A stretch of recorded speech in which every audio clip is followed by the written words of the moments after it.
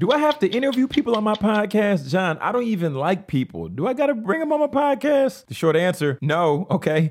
This is your podcast mentor, and this is a Mentor Minute. So look, check it out. I want you to think about it like this. Going back to one of my foundational points, what is the purpose of your podcast? Okay. Because you don't necessarily have to have people on your show if you want to be positioned as the authority.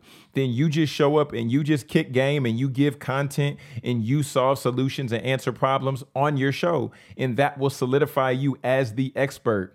Yes, some people feel that if you bring quote unquote bigger name individuals onto your show, then they're the people and they're the individuals that could help provide more traction. But at the end of the day, you don't have to interview people. It's a choice. But if you want to do the solo show, you can do the solo show. I like to do a mix, a hybrid to where I have some interviews and I do solo as well. It's your podcast mentor, Jonathan Jones. This has been a Mentor Minute.